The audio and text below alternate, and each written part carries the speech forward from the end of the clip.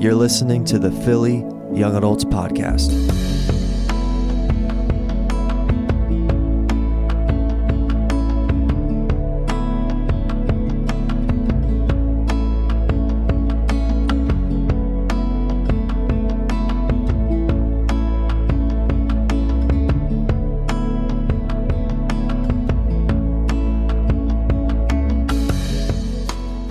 First Corinthians 15:58. Let's read it and then we'll pray.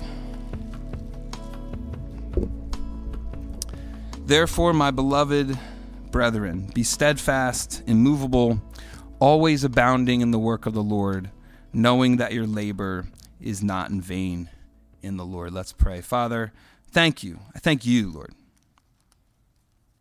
We need to thank each other, but we all thank you, Lord. So many of us can look back over the last 10 years, I know, just talking to a few people before this started, Lord. Think of all the things that have happened in the last few years. And you've been faithful. You're still faithful, Lord. Thank you for getting us through. Thank you for never leaving us. Thank you for not giving up on us, Lord. And we thank you for your word, faithfully spoken into our issues, Lord, our chaos, our darkness, faithfully bringing light, faithfully bringing order and life and peace and direction and strength, Lord. And most of all, your presence. We thank you that in your word, we're hearing your voice. You're there, you're speaking, Lord. And tonight I pray that you would do that. Again, as I always pray, Lord, help me not to get in the way. Thank you for all the Monday nights when I begged you for help, feeling like I was not connected in the right way to be able to do this. And you helped and you showed up, Lord. I just thank you. It's a testimony to your faithfulness. All the, I don't know how many hundreds of prayers you answered, Lord. And I drive home at 11 at night and just thank you, Lord. And we pray you do it again tonight. Everything good comes from you, Lord. So speak your word to us. We need it. There's much bigger things going on in our lives and in the world than me, Lord, and young adults. We know that your word touches us eternally, Lord, where we need to be spoken to, Lord. We pray you do that tonight. It's in Jesus' name we pray. Amen. So I thought of this verse when I was thinking of this study, and it's the kind of verse that I think it's appropriate to really work with to try to hear everything in there. You know when you have a verse that just starts blessing you? And one of the things, hopefully you develop this reflex. You're like, this is speaking to me. One of the things I do then is almost slow down and like, I want to pick it apart, not to kill it. I don't want to dissect it, but I want to stare at it and make sure I see everything there, or even better, I want to hear everything God is saying in that verse. So I want to do that a little bit tonight with this verse. I think it's a good verse to sit with. But the first thing that I notice about this verse, I want to notice with you, is the first word, right? The word therefore is the first word of 1 Corinthians 15:58. And that means that this charge, this encouragement that Paul's giving is given in response to the things that he's just written. That's what the word therefore means. In response to what I've just written, now here's what you should do. And actually, it's interesting. I had never done this before, but if you go to a Bible word search program, you type in the word therefore, you can kind of read 1 Corinthians this way. There's all these therefores where he sort of gives a series of like quick, therefore, based on the last 2 chapters or whatever, here's what you need to do. And this is one of them. So you go, what did he just write? What led him to say this verse? And I think really it's the whole of chapter 15. And so let's look at now chapter 15 together to see what got Paul to the place where he would give this encouragement, this exhortation, this charge to the Corinthian church. And so if you don't mind reading a little bit with me, 1 Corinthians 15, verse 1, let's read the first few verses of this chapter. And the first thing Paul is going to write about is the gospel, is the message of Jesus. Christ died for our sins, he was buried, and he rose.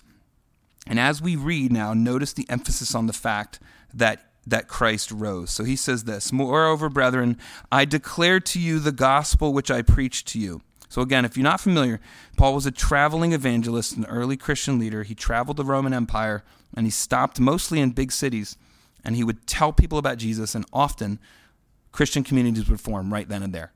And then he would stay there for a little while and teach them all he could about what it meant to be a follower of Jesus. And sometimes a few weeks, sometimes he would stay for a year, 2 years, and then he would move on. And so he's writing to them to remember that time when he was there telling them, I declare to you the gospel which I preached to you, which also you received and in which you stand, by which also you are saved, if you hold fast that word which I preached to you, unless you believed in vain.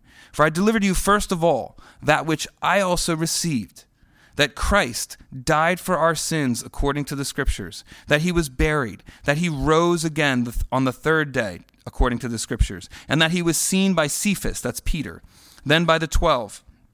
After that, he was seen by over 500 brethren at once, the Christians, followers of Christ at once, of whom the greater part remained to the present, but some have fallen asleep. Some had already died by the time this letter was written. Verse 7, after that, he was seen by James, then by all the apostles. Then last of all, he was seen by me also, Paul writes, as one born out of due time. For I am the least of the apostles, who am not worthy to be called an apostle, because I persecuted the church of God. But by the grace of God I am what I am. And his grace towards me was not in vain. But I labored more abundantly than they all, yet not I, but the grace of God which was with me. Therefore, whether it was I or they, so we preached, he says, and so you believed.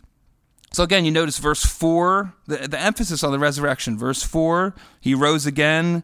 Verse 5, he was seen by Peter. Verse 6, he was seen by over 500 brethren. Verse 7, he was seen by James, by all the apostles. Verse 8, he was seen by me. This big part of Paul's message here.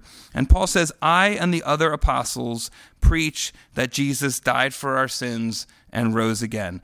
And that is the gospel.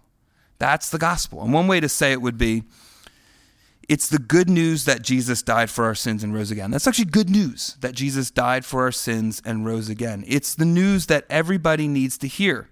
And that's why Paul went around, and the other apostles, they went around preaching that news. That's why they gave their lives to spread this message, this particular message.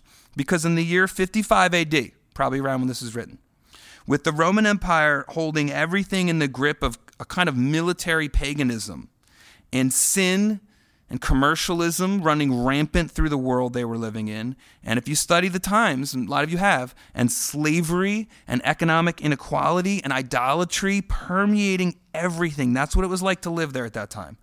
Paul knew that the one answer was the message that Jesus Christ died for our sins and rose again from the dead. He didn't waste time trying to bring down the Roman Imperium.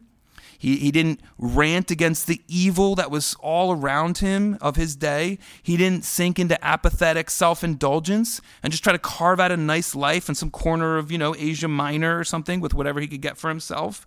No, he followed the example of Christ. He focused his efforts on making sure he could sustainably spread the one thing that was the actual solution to the world's problems. And it's so crazy and counterintuitive. But the solution to the world's problems is the message that Jesus died for our sins and rose again from the dead, right? It was true in 55 AD. It was true 100 years later as the gospel spread across North Africa. And after that, as it spread across Europe and into China within the first 600-700 years and into India even sooner than that. And it's true today, right? Where on every continent, Christians native to those cultures right now today are living, speaking testimonies to the power of the same message. I picked up a book off the used book table or the book, whatever that book table is out there, written by Chinese, pastors with messages to the church. And I've been going through it, part of my morning view. It's awesome, right? Translated, these people are not even in the slightest American. They have a lot to say, right? All over the world. And it's true that this gospel is the solution right here in our country. It's true, no matter what anyone says. The answer to all our problems is the message that Jesus died on the cross for our sins and rose again from the dead. And I think Paul wanted to make sure that the Christians in Corinth actually never forgot that they didn't lose track of what mattered in the middle of confusing times. They didn't start to think that the gospel didn't matter anymore just because so many people were ignorant of it, never heard of it before, or so many people got offended by it. Just made so many people angry, this message, right? And it seems like both of those things were true in their day. How many different ways can we say it? This was just impressing me as I was reading this and thinking about tonight. The fact that Jesus died for our sins means that we can finally be free from all of our guilt, that our past doesn't have to define us, that the mistakes we've made aren't the final word, and that all the ways we've offended God and dishonored him and even dishonored the gift of life that he gave us, that all of that doesn't have to crush us. The weight of all of that guilt doesn't have to crush us for all eternity, that Christ died for it all, and that all of it died with Christ. You read 1 Corinthians 15 and you go, we have the message of freedom that the world needs. They don't know they need it, as you well know, but the weight of sin on everyone's back is the thing that's crushing them. The weight of our sin is what's ruining our cities and our government and our environment and our families and our relationships and our bodies, everything. That's what it is. We don't know that, right? Everyone's trying to figure out what's wrong. It's sin, isn't it, friends? The weight of sin is crushing everyone. And Satan has duped them. The last thing he wants them to think about is their sin. Now think about Rihanna, but don't think about sin. Right? I mean, it's all good. Thanks. One more time, brother. Got to get it in. But don't think about sin, right? But that's what's crushing everybody. And when you draw near to God, you wake up emotionally. And you wake up mentally. And you wake up spiritually. And you start to care about what's going on around you. A lot of you know, I've gone through that metamorphosis just in the last few years. You're like, I care now. I didn't used to care. Except about myself, right? We all know what that's like. And God wakes you up to the fact that he's the real solution. And the Holy Spirit then, you know this, a lot of you, he lifts up Christ in your mind, and you start to see that really everyone just needs Jesus. And they need to know that Jesus died for their sin. And also, this passage says, they need to know that Jesus rose from the dead. The death of our sin, as awesome as it is only part of the good news. The fact that our past can be covered under the blood of Jesus and we can be free of it. As awesome as that is, it's only half the story. The other half is this. After Jesus died, he lived. I think I said it a few minutes ago. I was thinking about it. After Jesus died, he lived. After he hung on the cross, he walked on the earth again. After they hid him in the darkness of the tomb, they saw him again. That's what this passage says. And then they kept seeing him. And they touched him. And he cooked them breakfast. And he sat there and ate with them. That, I think, is the coolest one I wish I could have been at. And he taught them for 40 days, it says. And he proved to them beyond a shadow of a doubt, his followers, his first followers, that he was alive, physically, truly alive, with a new, better human life, one that can never again be defeated and will never die. Gospel, right? Good news. That's good news. And it seems like as Paul wrote this, the Holy Spirit wanted to lean hard on the resurrection part of the message for the Corinthian church who was getting this letter. Maybe that's what the Corinthians in particular needed at this time. It seems like it if you look at verse 12. Look at verse 12. He says to this church, now if Christ is preached that he's been raised from the dead, how do some among you, in other words, why are some among you saying that there's no resurrection of the dead? Why is that little weird belief? Like some of you looked up this weird website that said there was no resurrection in Corinth. Just a joke, right? Everyone knows the internet wasn't invented then. But there were conspiracy theories back then too. You don't need the internet for that. You don't need weird belief. You don't need the internet for weird beliefs, right? So there's a weird belief in the church. There's no resurrection of the dead. Maybe the really spiritual people were saying that. I don't know. Right? Verse 13. But if there's no resurrection from the dead, Paul says, then Christ is not risen. And if Christ isn't risen, then our preaching is empty, he says. And your faith is also empty. Yes, and we're found false witnesses of God because we've testified of God that he raised up Christ. You see what Paul's saying? If there's no resurrection from the dead, then we're just going around lying to people. For, he says, We've testified of God that he raised up Christ. Here we go. Whom he did not raise up, if in fact the dead do not rise. Verse 16. For if the dead do not rise, then Christ isn't risen. And if Christ isn't risen, your faith is futile. Super important verse. And you're still in your sins. Then also those who've fallen asleep in Christ, the brothers and sisters who've already died, have perished. They're gone. It's over. if in this life only, if Jesus only helps us in this life, right? Like if it's all fake, at least I go to the grave happy. You hear that kind of stuff all the time. I think someone said it like 1800 years ago. But that's actually not what Paul says, right? Paul says, no. Because the Christian life doesn't make you happier. It doesn't give you a better life necessarily. I mean, it will make you more joyful. Well, some of you are like, what? Right. It will help you emotionally, but it doesn't just give you a beautiful life. That's not what the gospel does. Paul says, speaking about himself, if all we have is this life, you should feel bad for us. That's what verse 19 says, right? We are of all men most pitiable. It's crazy to me, if you look at this, how much Paul hung everything on the absolute reality of Jesus' victory over death. If Jesus didn't rise from the dead, the whole Christian message is stupid, and no one should give it a second thought. Paul said it. It's in the Bible. Certainly, no one should base their lives on it, according to this passage. That's what Paul wrote. And when you tell people about Jesus, you never have to worry that you're trying to sell them something that's not real, right? That's not the kind of thing we're doing here as believers. And in verse 20, Paul just says it straight.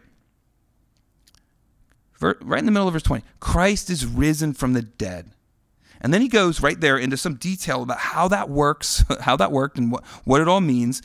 Because the Christian message, if you scan your eyes over that passage, is about things that really happened, because that's true, then you can examine those things and what they mean and how they worked. How did that work when Jesus was risen from the dead? You can go into all kinds of detail if God gives it to you in his word, from all kinds of angles.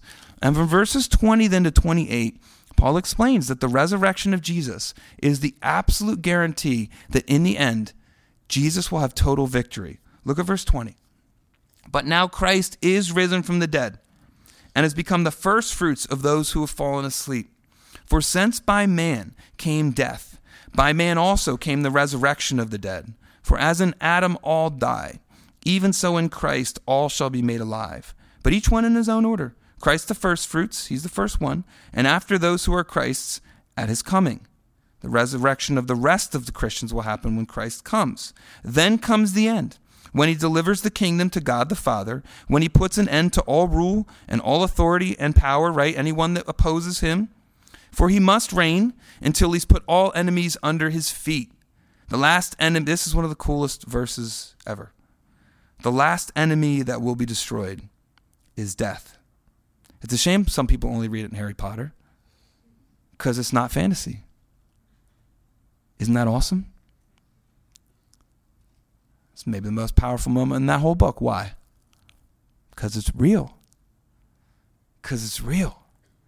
Think about that. The last enemy that shall be destroyed is death. For he has put all things under his feet. But when he says all things are put under him, it's evident that he who put all things under him is accepted. What's he talking about? Verse 28. Now when all things are made subject to him, then the Son, himself, will also be subject to him, the Father, who put all things under him, that God may be all in all. If that confuses you, hang out with God and get to know him. And you'll be like, you are bigger and cooler than I ever thought, God. Right? And evidently, as Paul wrote this letter, the Holy Spirit knew that this kind of, I got to say it one last time, this kind of cosmic victory language is actually what the Corinthians needed. They needed this kind of language, right? And I think tonight he knows that it's what we need too. I think he knows that it's what we need in 2023. And so many people are angry and tired and anxious and depressed when everyone's scared, most of all, of death. Why are people scared of balloons? That's low-hanging fruit, but why are they? Because they're scared of death, right? If I wasn't scared of death, I wouldn't be scared of balloons from across the ocean. And God knows that what the world needs, and this letter is the word of God to us. God knows what we need. And this letter is speaking into us, just like it spoke into the Corinthian fellowship. First of all, the world needs for Christians to embrace the gospel and let it get into their bones like never before. Nothing can dethrone Christ. He will reign until he has expelled death from his kingdom. And nothing can kill Christians. Nothing can stop the gospel. That truth can fundamentally change the way a person sees the world and experiences it. And the rest of this chapter talks about the parts of this truth that the Corinthians needed to grapple with, evidently. And so Paul's like, he's in the ring with them, trying to get them to see certain things. And I think we can assume that we need to wrestle with these things too. For instance, look at verse 32. Well, Paul seems to quote a common saying from his day that the Corinthians knew. Maybe the Corinthians were saying this. But he said, if the dead do not rise, some of you in your church are saying, then he quotes the saying, let us eat and drink, for tomorrow we die. And that statement could be a motto of our times, right? The motto of your generation and my generation and the boomers. That's why they'll move to Florida, right? And all of us. That's our culture right there in that verse. But notice what Paul does here. He says, sure, that motto makes total sense if the dead do not rise. That is what we should do, I guess. If the dead don't rise, then Jesus never rose. And then if Jesus never rose, Paul says, then we're still guilty for all our sin. And maybe it's all fake. So what's left? I guess party and death, Paul says. But Christ is risen from the dead. So that way of thinking no longer works because death isn't really that big of a deal anymore, Paul says. And if you let death dominate your thoughts and you spend your time pushing it to the background of your mental space by pursuing pleasure, that's what's going on in our culture, guys. Death is dominating everyone's thoughts. And so, because they've forgotten that the last enemy that shall be destroyed is death. That's not part of our culture anymore, right? And so everyone is just trying to push that into the background by pursuing pleasure. But if you do that, if you do nothing in your life except eat and drink and die, then you'll miss out on life. That's what Paul says. You'll miss out on sharing in the victory that Jesus won over death, and you'll miss out on what that means. Eternal life in his kingdom forever. And Paul wanted this truth, I think, impressed on the Corinthian consciousness. He knew that they needed it, and he knew that it would bear good fruit, the kind of fruit that freed them up from the life-killing idea that we should live for the pleasure of the moment because death is the end. That idea that evidently was there in Corinth. He knew that this would free them from that. And so even when life is difficult and believers face all kinds of suffering, because we do, God sustains us with this knowledge. Weakness and suffering and death are never the last word because Jesus rose from the dead, and we will too. We will too. And the resurrection from the dead, the new kind of life that God will give us, will fix all the problems that we've battled with in this life just as surely as it fixed the crucifixion. The problem of the crucifixion for Jesus. Think about what a problem that was in his life. I just got crucified. But the resurrection fixed it. Notice verse 42. So also is the resurrection of the dead. The body is sown in corruption. It is raised in incorruption. It is sown in dishonor. It is raised in glory. It is sown in weakness, right? Sown like a seed put into the ground. That's the idea, right? If you're missing the metaphor, sown into the ground like you sow a seed, right? The body. Sown in weakness, raised in power. Verse 44. It's sown a natural body. It's raised a spiritual body. I got no clue what that means, but that's what Paul says, except that Jesus' resurrection shows us what it means, right? It is raised a spiritual body. And so it is written, the first man, Adam, became a living being. And then Paul writes, the last Adam, Christ, became a life-giving spirit. However, the spiritual body is not first, but the natural, the one we have right now. And afterward, the spiritual body. The first man was of the earth, made of dust. The second man is the Lord from heaven. That's why I said you can get detailed about things that are real. So you could study this on your own. These things are awesome. As was the man of dust, so also are those who are made of dust. That is us, right? And as is the heavenly man, that is Christ in his resurrection, so also those who are heavenly. That is, those who've trusted Christ. Look at verse 49. And as we have borne the image of the man of dust, the one we were born with, we shall also bear the image of Jesus Christ resurrected, the heavenly man. So no matter what happens, here's the destiny for every believer in Christ, to bear his image. The image of the raised human, Jesus. To be given a physical, eternal humanity like his physical, eternal humanity, no longer limited by decay, no longer dust, but heavenly, Paul says. I think it's so easy to get so weighed down and discouraged by all the dust and decay all around us. But God wants these words to lift us up out of that discouragement. You read things like this, and it focuses our minds in a good way and helps us remember, like the things that we need to remember. And Paul wanted the Corinthians to remember one more aspect of all this, the fact that the world, as they knew it, could change at any time. That's on Paul's mind here too. This is on the mind of the Spirit. The world as they knew it could change at any time. It isn't just that we don't have to fear death anymore. It's even better than that. When you look at the end of 1 Corinthians 15, you see that God wants us to know that the right way to move through our lives in this world is to remember that we aren't necessarily even supposed to expect to live out our lives and go through physical death. This is so weird. It's not even just that we don't fear death anymore. We don't even necessarily have to expect to die. You want to talk about something that sounds crazy, right? This is what he's saying. That might not be how it all plays out for us. Of course, like death could come to any of us at any time. It could come on the way home tonight. We all know this, right? But Christians should actually live expecting something else, not death, but the return of Christ. This is game-changing. And because Jesus rose from the dead, when he returns to conquer evil and set up his kingdom, the most amazing thing will happen. Those who are alive then, when that happens, will get to skip death completely. This is what the Bible says. This is not fringe cult doctrine. If you don't know this, this is basic Christian doctrine. Those who are alive when Christ returns will get to skip death completely. And as Paul says it here, will simply be changed.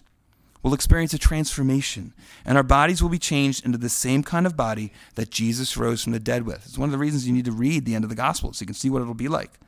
An eternal body, a body that can never die, a resurrection body. Now look at verse 50. He says, "Now this I say, brothers, that flesh and blood cannot inherit the kingdom of God, nor does corruption," right, decay, "inherit incorruption. Behold, I tell you a mystery. We shall not all sleep, but we shall all be changed." Not all of us are going to die, Paul says. But dead or alive, he's going to say, we will be changed. Verse 52, "In a moment, in the twinkling of an eye, at the last trumpet. For the trumpet will sound, and the dead will be raised incorruptible," meaning you can never decay again, "and we shall be changed." It's crazy. Paul expected to experience it. And I don't think that we're supposed to be like, oh, well, he was wrong. That was like 2,000 years ago. I think the Holy Spirit is giving him to us as a model. This is how we should talk. It's not only that we don't have to fear death, which is awesome enough. It's that we don't even have to expect it. We're all very realistic as believers. We know it could come. I don't know if I have tomorrow. The Bible teaches me to say that, right? Anything could happen. But I don't have to live expecting it. And that should be the dominant note. Actually, I didn't finish it, did I? Verse 50, I want to finish this. So good, I'm getting all caught up. Verse 54. "So when this corruptible has put on incorruption, and when this mortal has put on immortality, then shall be brought to pass the saying that is written, Death is swallowed up in victory. O death, where is your sting? O Hades, where is your victory? The sting of death is sin. The strength of sin is the law. But thanks be to God who gives us the victory through our Lord Jesus Christ." I think this should be the dominant note of the Christian life. Not disappointment at the setbacks we face. Not anger at the state of our country. Not bitterness over our letdowns. Triumph because Christ rose from the dead. Joy because he's coming back soon. Hope because death is swallowed up in his victory. And then out of all that, you see where we got to now? Out of all that, out of everything we just read, Paul gives the Corinthians what their takeaway should be from this. Paul says, if you've heard me say, verses 1 through 57, if you've gotten what I've laid down, what should be your takeaway? What's the application? A good teacher of the Bible shouldn't really have to labor to find it. I'm not calling myself a good teacher. I'm just saying, wherever you go in life, find someone that knows how to read it off the page. You see it's right there, right? It's not rocket science, guys, as Trevor always likes to say. What's the takeaway from the fact that the resurrection of Christ is real? It's verse 58. Therefore, my beloved brethren, be steadfast and immovable, always abounding in the work of the Lord, knowing that your labor is not in vain in the Lord. And this is all I want to leave you with tonight. Nothing else that happens this year. No news story, no conspiracy, no international development, no war. If it comes, no sickness. Nothing should impact our headspace and shape what we do with our time, like the truths in 1 Corinthians 15. You gather up all that Paul wrote. And in verse 58, the Holy Spirit says, is all this true? If it is, then here's how a Christian responds. Therefore, first, there's at least two therefores here. First, he says, be steadfast and immovable. Those two words mean set firmly on a solid foundation, steadfast. They're really two halves of the same coin, right? And the second one means unable to be shifted or changed, immovable. If it's true that Christ died